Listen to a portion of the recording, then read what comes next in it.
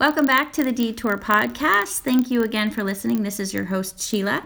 And today we're talking with Miss Jayde. Jayde Gray is a speaker, a life coach, a program director for the Girls International nonprofit group. And within FTGI, she is a Shine mentor with the Shine program for girls. She's also a wife to Noah, a mom to Claire and Leela. Claire is 8 and Leela is 11, and she's a traveler. So today she's going to be talking to us about travel with kids and making that fun.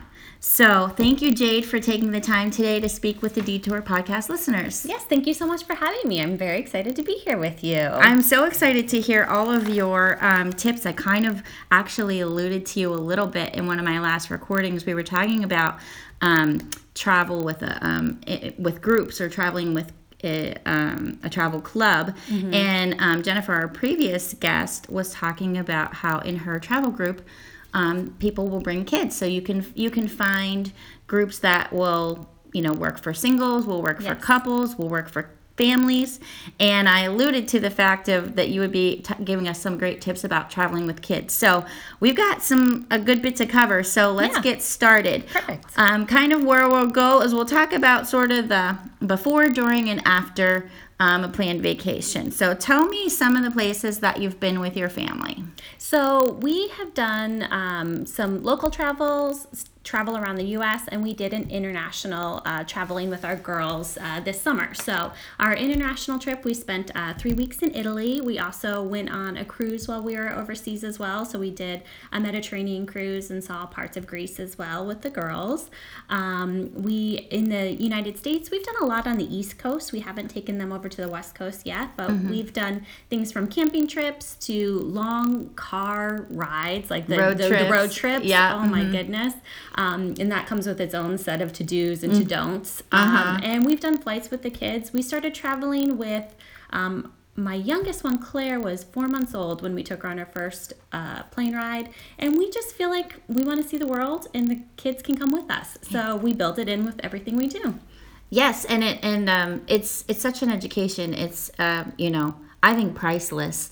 Always encourage people to travel with their kids, even whatever is within your means, within your budget, within your time constraints. Even if you're just taking a little 3-hour road trip to the other part of your state or a city nearby, just exposing your whole family and especially your kids to a different environment is fun. For one. Creates great memories that will be with them way longer than the $20 toy that you bought them for Christmas, that sits in the corner 2 days later. So I think it's an incredible investment. So, but it does, when you are traveling with kids, they are their own little species. They are. And you do need to have some planning and forethought with that. So let's touch on some topics of if you're planning to travel with kids, what you should do. Well, and I'll speak to one thing first is you even saying like those experiences are so important.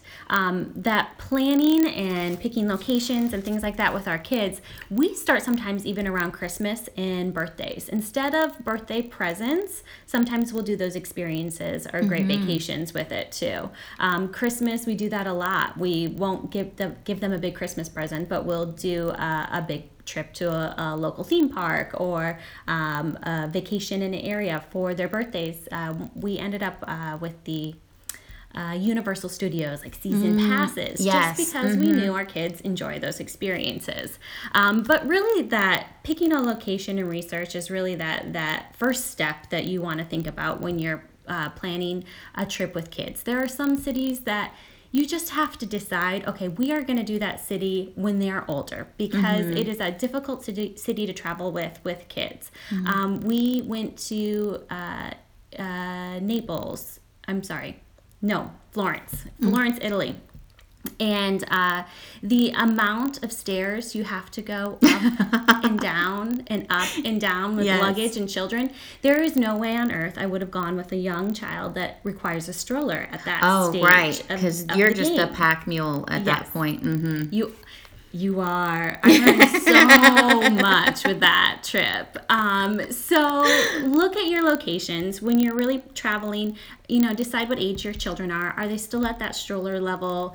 Are they more independent? Are they that teenager that really wants to go see shows and really wants interactive experiences? So pick a city where you feel like your family's going to flourish and enjoy, and that it's going to be a right fit for your family. So I do quite a bit of research before we pick destinations. Now, my husband and I and our family, we tend to go on like YouTube, and we see kind of where other people have traveled. There's some great travel vloggers out there that will sort of give you like the do's and don'ts or things that you might not realize. Is that something that you do, or do you get travel guides, or how do you do your research? It's kind of evolved over the years. I used to be a big travel guide, go to AAA, get the best ideas. Oh, yeah. I don't know. I think my husband and I have been married for 15 years, and we've just been traveling the whole 15 years, basically. But now, yes, we really use the internet to just research what's the best spot. If I have a spot in mind, I just dig in deep and, start researching best places to take kids, things to think of. I mean, even simple things. We went to Belize. No, we didn't go to Belize. We went to Barcelona. Sorry. Barcelona. Belize in my head. Went to Barcelona, just my husband and I on that trip. I did not realize how many museums were closed on peculiar days. It was like Mondays and Tuesdays. A ton of museums and local sites were closed. So we missed out on some things because we did our research, but we didn't plan think to accordingly. look of that. Yes, yeah. And sometimes for sure that can definitely, whether you're traveling, with kids or not, just generally, sometimes you can get great travel deals because they're off season. Yes. We ran into this when we went to Switzerland. We wound up being, it was still fantastic, but it's kind of those things that you thought you were going to be able to do, but then you're like, oh, wait, okay, well, that's off the list. Yeah. Because we wound up being at a time after the kind of like summer, fall season and before the big skiing season. So during that like 6-week period is a lot of maintenance, prepping all of the kind of touristy spots and things for the upcoming ski season. And so, we had plans to ride a funicular up in the mountains and across the sky, and it was closed for maintenance. So we had to, switch gears. And that can throw you a little bit if you're making a tight schedule. But if you can get a heads up on that ahead of time, that's wise. Yeah. And when you say schedule, I think schedule is important. We have done some trips with just freewheeling it, freewheeling. We're just like, we're going to fly by the seat of our pants and enjoy it and be spontaneous. And then we've had some very scheduled trips. With the kids, I find it is better to have a loose schedule, not a really tight, we're doing this, and this, because kids get worn out. Kids get tired. They have a timer that once you hit that timer and they start exploding, there is no reset button until you've put them to sleep or you've allowed them downtime. So I find our trips are more successful when we have a loose schedule. So we know these are the highlights we want to hit when we're in a particular destination, but we have it in the back of our mind that there's some things we'll give up, or some things maybe museums will stay at for 2 hours instead of the required 4 hours that we wanted to do. Right, or it'll be kind of on the secondary list. Like, okay, these are the things that we're going to do. If we have a rain day that we didn't plan for or bad weather, okay, then we're going to have the backup plan of the museum. You definitely have to be flexible anytime that you're traveling, because sometimes things just come up. And sometimes you're literally like, get the flu, like we did when we went to Italy, That was not in my plan at all. And I was just like dying in a hotel room. I remember seeing all those pictures. Lots of limoncello. I remember some of it. It was feverish and drunk mostly, and I'm not a drinker, but that was the only thing I could do. Oh my goodness! Just to like get through it. Anyways, okay. So once you've had your destination picked. And it's also great to like get the kids involved so that they're excited about what they're doing. What if we go here? What if we go there? Well, what's there? Let's see. Oh, that looks cool. They're going to be much more engaged once you do get there. So what kind of things do you need to pack? Or like if you are doing, air travel, say, what are some things that we might not think about for the kids? So, I'll speak to first international air travel. So one thing that we realized many years ago when we were traveling on our own, that you really want to pack a lot lighter if you're doing any international, especially in Europe. There's smaller luggage space and a lot of the trains and the different trolleys you take. It's a lot of walking in the cities as well, unless you're spending a lot of extra money to do chartered cars and stuff. But if you're using public transportation, it is difficult getting your luggage around. So I'll say for international travel, pack as light and as small as you can. Like those travel size bags are ideal for that kind of traveling.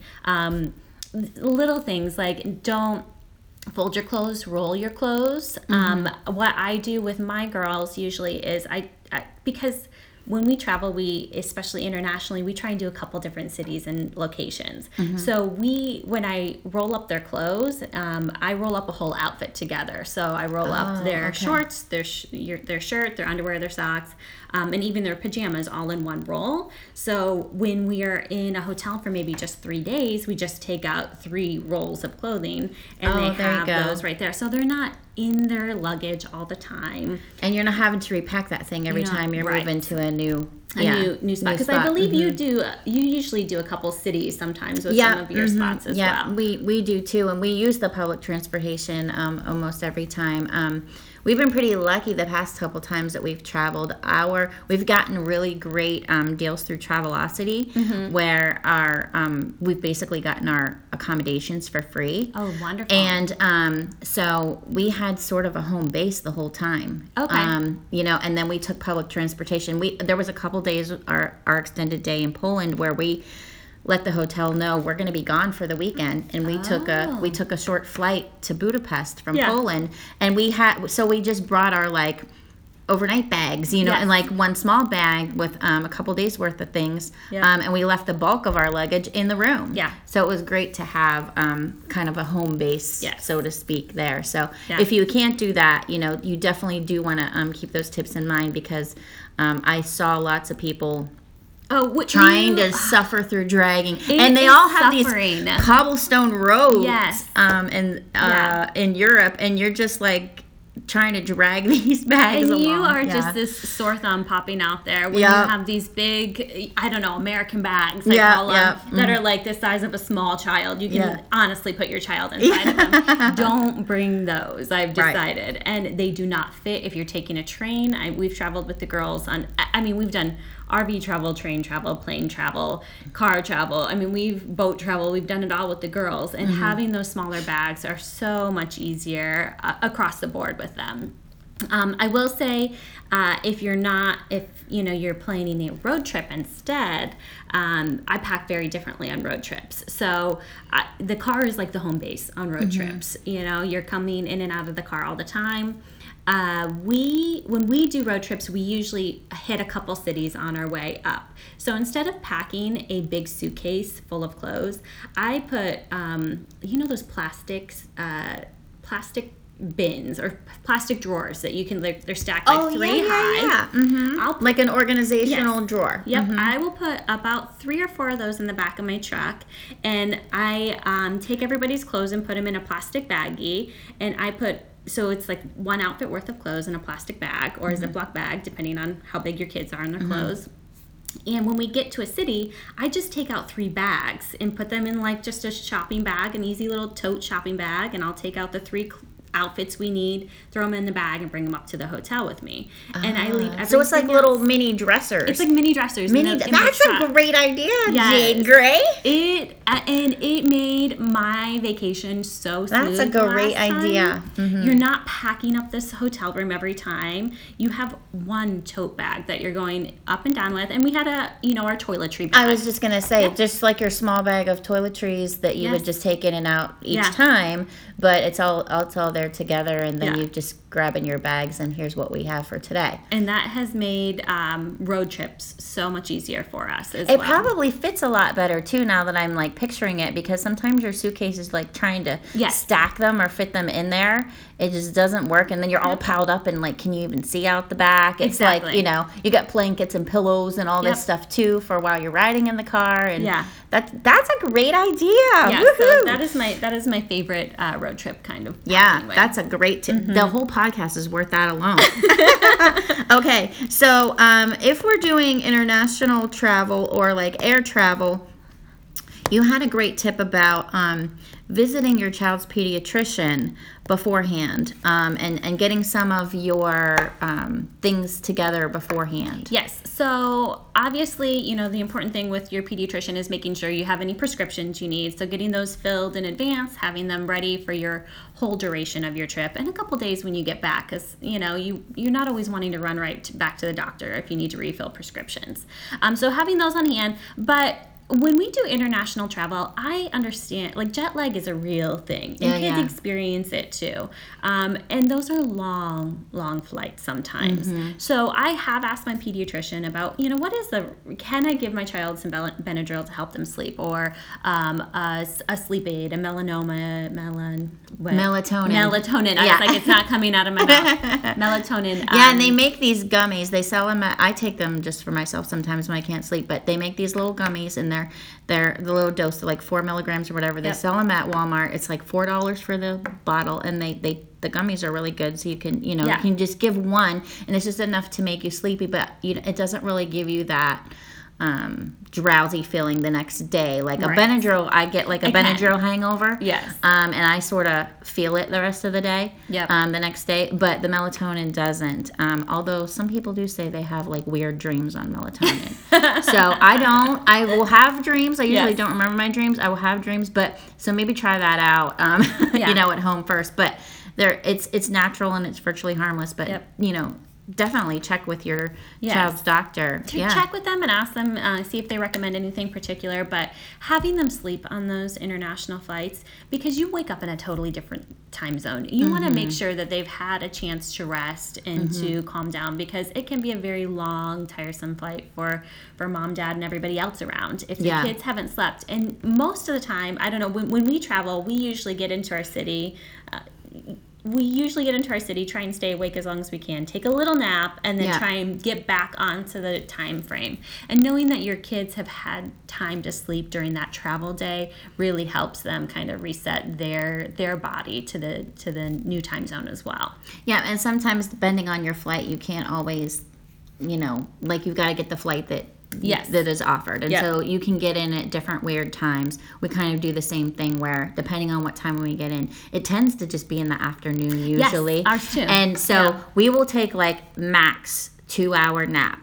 And we set an alarm, and you like set an alarm, like you will not want to get up. No. Like you will not, like you won't want to, but force yourself up. Go get some dinner, go walk around outside, like start exploring wherever you're at, and then go to bed, like say, you know, 11 or something.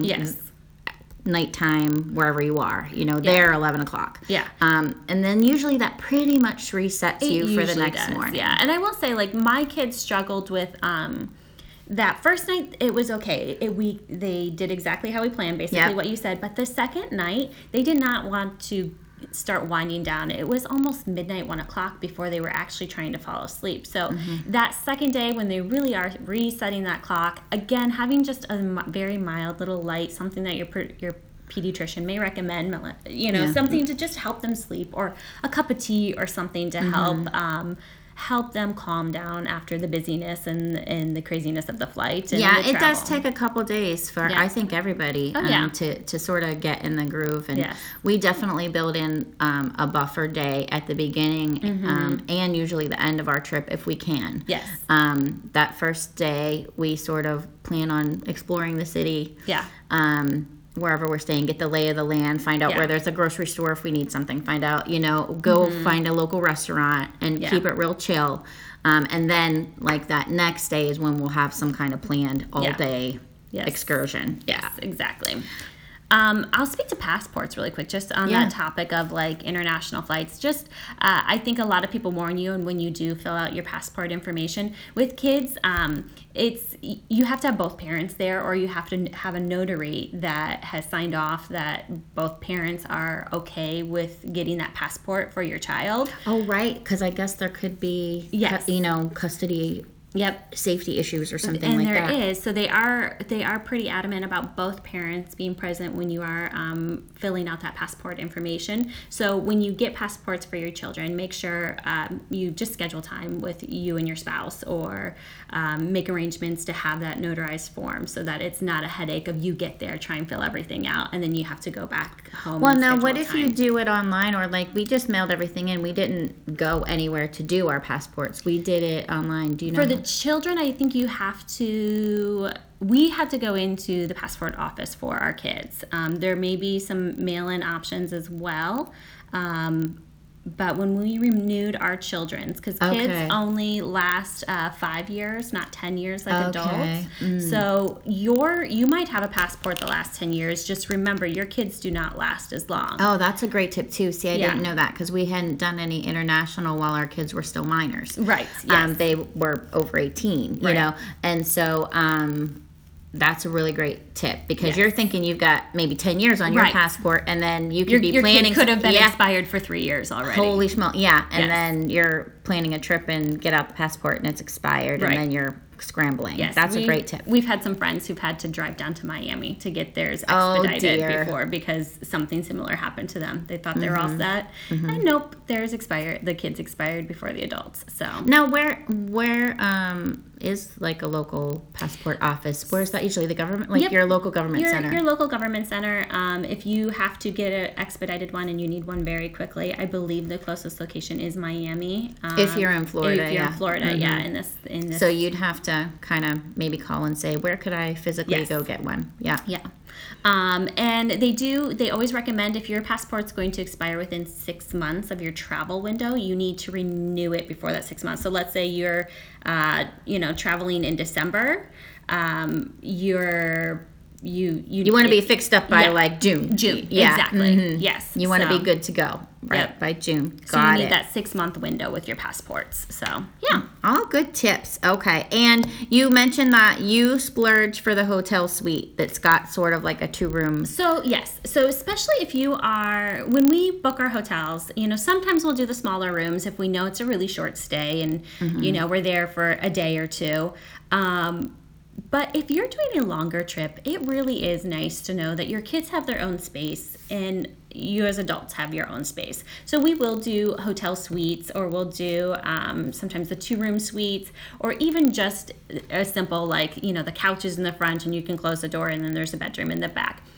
When you have younger children especially, I think we did it the most when we had those younger ages, because we did not want to be listening to Bubble Guppies or Paw Patrol or whatever cartoon was going on all day long if it was a rain day and you're stuck in this room, So we would splurge on those 2 suites, especially the fact that they had a place to nap that was quiet as well was very important. And kids, these bedtimes sometimes are a little earlier. So if they do have an 8 o'clock bedtime, but you're not ready to go and sleep, You're not trapped being totally quiet and everyone's going to bed at 7:30. Exactly. Yeah. So it's definitely nice having those suites. When you travel internationally, you don't know what you're going to get, because the rooms are typically smaller. Oh, yeah. We got very lucky this time. I don't know how often it happens to you, but you have to let them know that you need for a 4-person capacity room. So sometimes you get a very interesting 4-person capacity room. Once we had a king-size bed and these cots pushed up against the wall with less than 2 feet walking space around the bed and cots surrounding us, basically.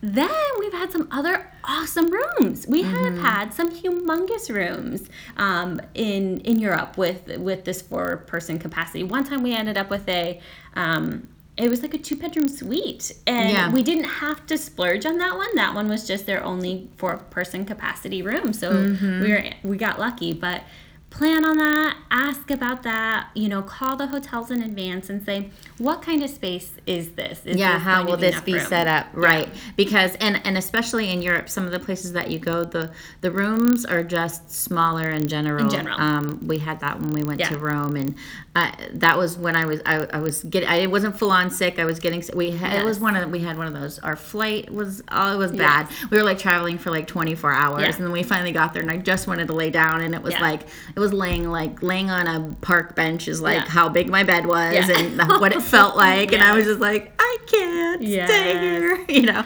We wound up staying there, but that first night, honestly, I didn't think I was going to make it for the duration. And that reminds me, like, we manage expectations with our kids, and I'll kind of like lead into that because that's perfect. We went into that vacation and we said to our kids, like, you have to be prepared that the rooms are smaller. So I know we'll talk a little bit more about that. Go right there. You're right on track. So once we get to our destination and we've gotten our hotel room and we've made it there, it really is for us. We hold our girls to a very high expectation, and before we go on any trip or any excursion, we let them know, okay, what are the do's and the don'ts in this setting. We're going into a museum. We have them talk about, okay, what kind of behavior is appropriate in a museum, what is not appropriate in a museum. We remind them that, hey, this is something that you're never going to see again, or it's going to be decades before you come back and see something like this. We're like, we know your feet are going to be tired. We know you're going to be a little fatigued, but take this in. Take a minute to really experience it because it's not going to come around anytime real soon for you again. Yep. So we really have them, we have these expectation talks almost every day, multiple times a day sometimes, like going into museums or different or if you're transitioning from one thing to another. Yes. Okay, now and like, okay, well, we were walking through this park and we could run around and we could yell and we can do those kind of things, but now we're going to go here and that behavior is not appropriate. So remember what we talked about, that kind of thing. And I feel like this applies from like toddlers to teenagers. Oh, for sure. So like that cell phone, put your cell phone away, or with your teenagers, this is not your social media time. I know there's free Wi-Fi and you're so excited Wi-Fi is now available to you on this trip. But the phone can only come out for pictures at this point or something. So having those expectations. Yeah, and to remind them, like you said, to be present. I think it's a great tip for adults as well. You know, it's like you've paid all this money to do these things and you've made all this effort to go to these places and your head's down and you're in your phone, we kind of keep ours away. We only use it for pictures. And then at night, when we go back to the hotel and we've got like the free Wi-Fi and we're winding down, that's when I go and catalog everything kind of on Facebook, put it in the albums, write myself some notes and descriptions about the day so I don't forget the details. That's sort of my little journal that way. Yeah. But again, you can sit home and be on your phone looking at Instagram. Yes. Be present in this location and see what you can see. Yeah. Great tip. You even saying that you kind of post things on social media at nighttime. Some vacations, I make a conscious effort not to even do that because it's in me to want to check the comments and people are asking me questions and where have you been and what's going on and how's it going. So I will sometimes save those postings to the very end of my vacation or once I get home, just so I'm not tempted to check that throughout the day. And I know you said you journal. We do something like that with our kids too. On our trips, we ask them we actually bring a physical journal, paper and pen, and have them write down, their favorite sights of the day, things that they enjoyed the most, things that they observed in the culture that's different than their own, because I just want them to be looking at the world, and I want them to take in these cultural experiences in a whole new way, because there's kids that the world can pass them by sometimes, and if they don't pause and just take a look and say, oh, that was different, or that those kids were speaking a different language, but I knew some of their words because I know a little Spanish. Right. So, or like, look at the way that, they go to school. They're all walking in a line, walking to their school, or, I mean, I don't know. I can't think of anything offhand. But, just the different ways that people do live. It's one of my favorite things about traveling is to just... And you don't know what's different about someone else's life until you experience it. Because you're used to your life and the way things go. And until you notice something different, it might not even occur to you. Yes. And during the travel, we point that out with the girls too. As adults, we think in the back of our mind, oh, that's so cool. That's how they do their schools, or those are their marketplaces. Right. My kids don't see that unless I point that out to them. So, we'll pass a school. I'm like, this is where the kids go to school here. And it may be in this tall 5-story building. And they're like, all of our schools are huge. Yeah, where flat. It looks like an office building kind of thing. And you might have to walk upstairs or take an elevator to go to your class, and that's just something that, doesn't occur to them. Or even like you said, the markets. I love all the European markets and people, they have grocery stores, but they tend to go daily, and take their little bag and go get what they're having for dinner that day. Yeah. And that's instead of shopping at Publix for the week. Right. They're going every day and they're walking there and picking out things and, all that stuff. I mean, I can almost just, hear wow, that's cool, There's lots of, wow, that's cool. Oh, yeah. And they see things differently than we do, too, sometimes. Like, the questions that they pull out of us, or the things they observe and we have to respond to. It's just very interesting. So once you kind of open your kids' eyes to seeing that this is a different environment, there's different cultural norms. So what do you see? What can you pull out of this situation? So for sure. And then it comes alive when they are in school and they're maybe learning something like that. Like, oh, we went there, or that was like whenever we did this. We plan our trips like that. I find out from the teachers what is coming up in their next year of like social curriculum. studies. Curriculum. So that is what we went to Rome on purpose, because in 5th grade they were doing a big Roman chapter, and my 3rd grader had a Roman learning about the Romans in 3rd grade as well. So she came back with this big book, and she could show them the Colosseum, and had pictures there. So we find out what's coming up in school, and we plan accordingly. I will say one awesome spot for kids in the States that's local. So if you Google like the best places to take kids, Disney obviously is like number 1 on the list. But shortly after that is Colonial Williamsburg. Oh, yeah. And Colonial Williamsburg was one of the best trips we have done with our girls. It's like that interactive history. Yes. So history comes alive. So it's a whole city that they can go and work on a plantation, and they can shape bricks, and they can go to the Black Masons and work on the Black Mason thing. So that one is find out if there's a colonial unit with your kids coming up in the next year, and you can do that as a summer trip, and they just have been immersed in that history, and they can speak so much more to it. Yeah, that's a great tip, and those kind of things are very interactive and fun, and they can participate in it instead of just looking at buildings or looking at architecture or looking at, things in the museum, which it can be fascinating, but anytime you're interactive, you can definitely learn about that. Yeah. So now you had a tip as well, because sometimes you can't plan for maybe, the kids just need some downtime. Right. And you wanted to go see this. So how do you handle that? So my husband and I have 2 very different needs when we're traveling, that's for sure. Yeah. I've found, he has to have a little bit of quiet time. I will go do kid things all the time. So to have just a kid-centric vacation that is like, we're going to bounce houses and, playgrounds and movies and things like that just the children enjoy, I think my husband wouldn't travel with us anymore. Yeah, that's not a vacation for Dad. It is not. So we divide and conquer a lot. I will take the girls to a zoo or a museum, a children's museum, or something that I know that they can interact with and really engage with. And my husband will go take an excursion by himself to a museum or a tour. We love guided tours. Yeah, but they're great. kids can only take so much of that. We try to do short guided tours with our kids, but a 2-hour guided tour is, for my girls' ages, it's just too much. They are like hanging on me by the end of it, just bored out of their mind. My husband and I would go back to back to back on these tours if we could. Right. So I will take the girls to an activity, or we'll even stay at the hotel sometimes just for some downtime for them if they are ready to just rest and relax. And I'll send him away to go do some of these tours or excursions that he enjoys. So we divide and conquer a lot, and then we all walk away from that trip feeling fulfilled And like you got did. something out of it. Yeah. Yes.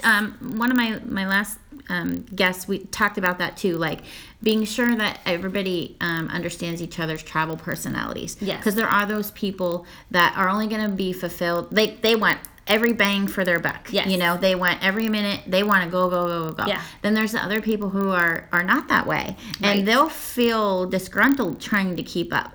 Or if the other person is trying to stay back, they're going to feel neglected, like, oh, I really wanted to be here, but Right. I don't want to sit around the pool. I can sit around the pool at my house. Yes. And that's how arguments start. That's how you can absolutely. have conflict on what's supposed to be a relaxing time. Yep. And so that full acceptance of each other's travel personalities and working within a compromise that Yes. makes each person feel like they got what they needed. Yep. Out of the time spent and the money spent, and Yep. you know, that kind of thing is so important. Yeah. So important, and you will avoid lots of conflict if you Yes. keep that in mind, for Yeah. sure.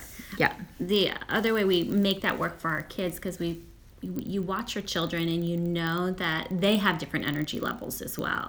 So with our divide and conquer, we will all go out together as a family in the morning, knowing my kids are high energy, ready to go, ready to take on the world. Sometimes in that afternoon, I will sit and be quiet with the kids and let them relax, and he will go do those excursions. So just finding that ebb and flow of what works with your family and their energy helps a lot too. Yeah, and not in a sense like letting people be who they are, because and not in a sense getting offended or anything Yes. by that. We took a trip to Iceland, my husband, myself, and my daughter, and I'm somebody who can go, but I'm not so much of a night owl. Like, Yes. I will run hard Yeah. from 7 a.m. to 9. Yeah. But 9, it's like I only have stop and go. Yeah. It's we're either going or we're stopping. Yes. And like, so I'm done at 9. Like I'm Yep. you can milk maybe another hour out of me, Yeah. but then it's gonna get cranky. Yeah. And my daughter and my husband are night owls. They can stay up till 1 a.m. They're not ready to go to bed at 10. Yes. And so I have no problem, and they've done it multiple times. Leave me in the hotel. Yeah, I'll go exactly. to bed. And they go out and they explore the whole town at night. And they'll be like, we were out walking the streets at 2 in the Yeah. morning, you know. And Yeah. the next morning they'll tell me about all the things that they found. Yeah. Here we found this over here. There's that over there. Yep. And I'm like, when did you do this? And they're like, last night when you were sleeping, you know, kind of thing. So that's awesome. Like, Yep. they can go do what they want to do. Yes. You know, again, the next morning they're wanting to sleep in and I'm up, but I'm okay with Yeah. like enjoying, you know, a breakfast at the hotel, or, Yes. you know, just walking around local, to the hotel or wherever Yeah. we're staying, or talking to somebody in the lobby, or, you know, anything like that, reviewing any of the, brochures or books or Right. souvenir, you know, I Yeah. can keep myself busy for a little while. Yeah. And as long as you communicate that, Yep. like what's on the agenda, what time are, you know, and everybody's Yes, in that- an agreement. That then- 9 a.m. is like, yes, you Yeah. can sleep in, but 9 we are leaving. Right. Whatever that, like, okay, you're going to get up and this Yeah. is what we're doing today.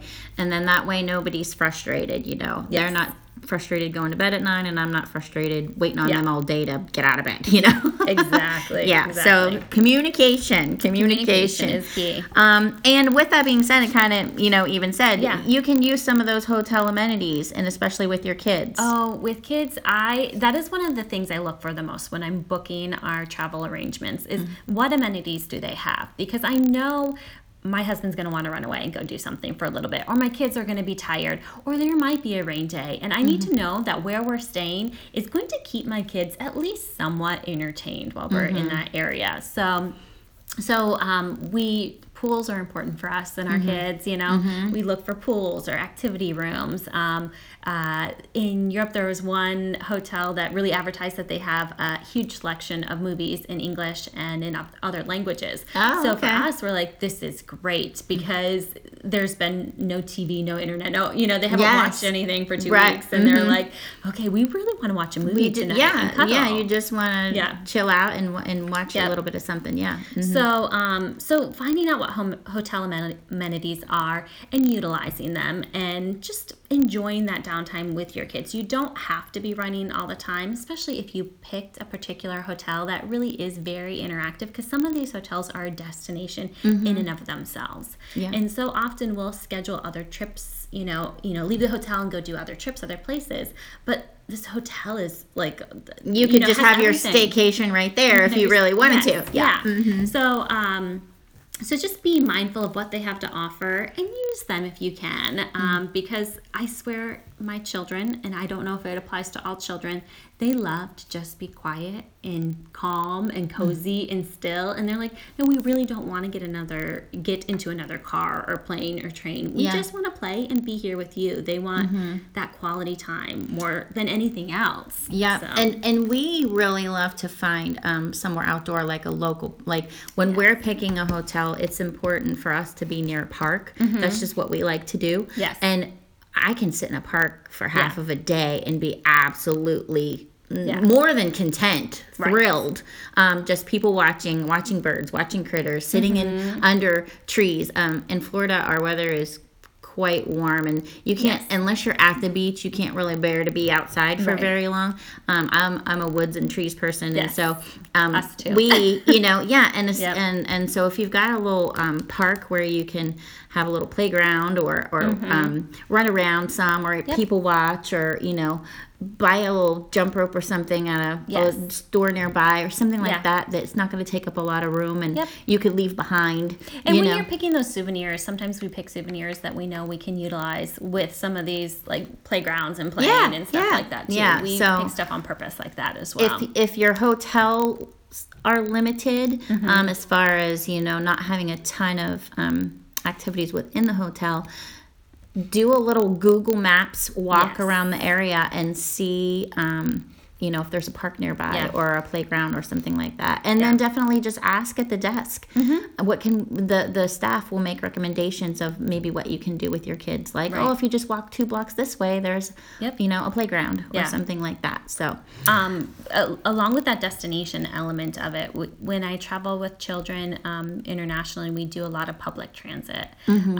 So yes, we look for the parks, but I swear more than often we are looking for those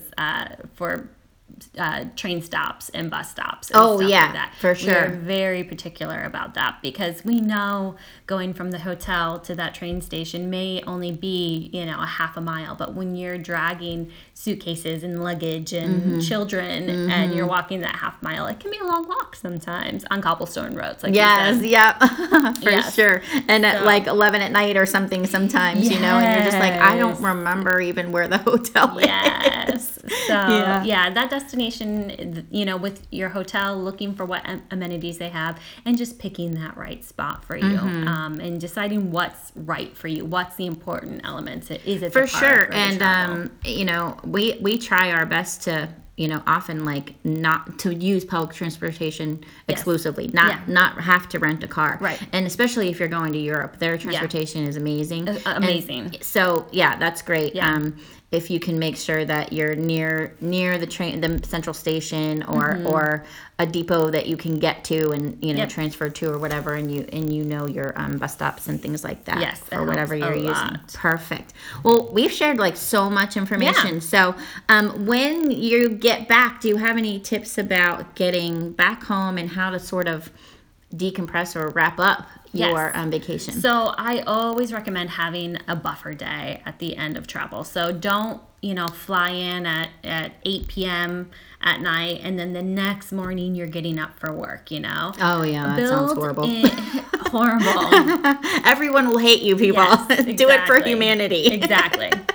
But build in that buffer day. Give yourself at least 24 hours to reset, to do laundry, to unpack, to get kids back on track. And go to the grocery store. Go to the grocery store. Oh, and the other thing is so I always have somebody come in and clean my house, or I clean my house before I leave for travel. Yeah. Mm-hmm. So that you come in and your house is clean. That is like the best feeling in the world. So, that's a little but so you come home to a clean house. So you're really just doing laundry and unpacking and getting reset for the day.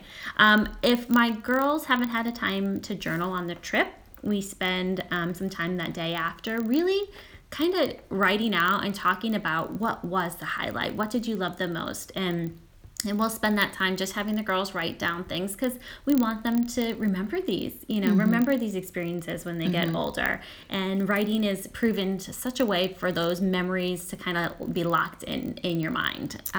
So we do that. And then we also take some time with our photos and we organize those and get them set. We do a calendar each year, and our travel photos go in our calendar every year just so that the girls... A photo calendar. Yep, a photo calendar. So we use Walgreens. It's so easy, but it's a you can almost, you just do it right from your phone actually, or whatever, and upload it, and they tell you can pick which months you want, which pictures. But there's all kinds of photo things online too, and those little. Do you ever do any of those little like vacation photo book things? They always offer.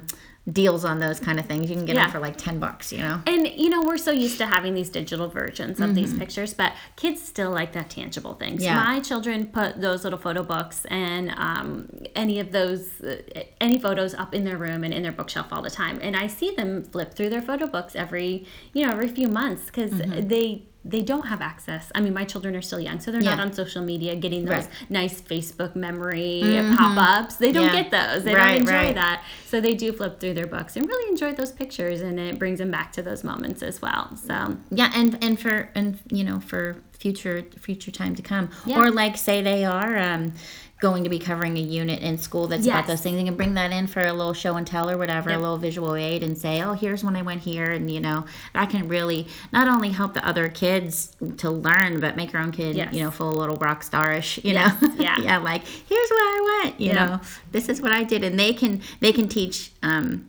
their peers what they learned as well. So that's always good too. One other thing when we come home that if we go and travel to family members or friends' homes, sometimes that's kind of in the mix of our travels.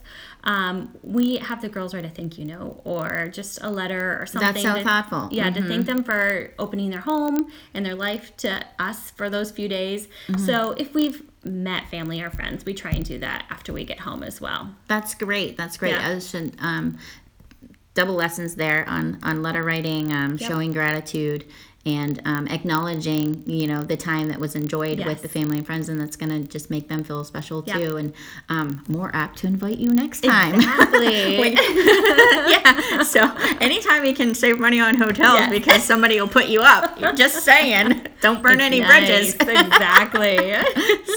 Well, Jayde, this was a great wealth of information. I know, that my kids, again, are older, but I just know that there's some people that are going to glean some great tips from this as well, especially if they're looking to do some travel, and maybe it'll encourage them to do that. Yeah. So thanks so much for spending time with us today and sharing all your wisdom. All right. Well, people, thank you so much for listening. Subscribe to the Detour Podcast, Podbean and iTunes, so that you won't miss any future episodes, and enjoy the detour and take the detour and enjoy the wander.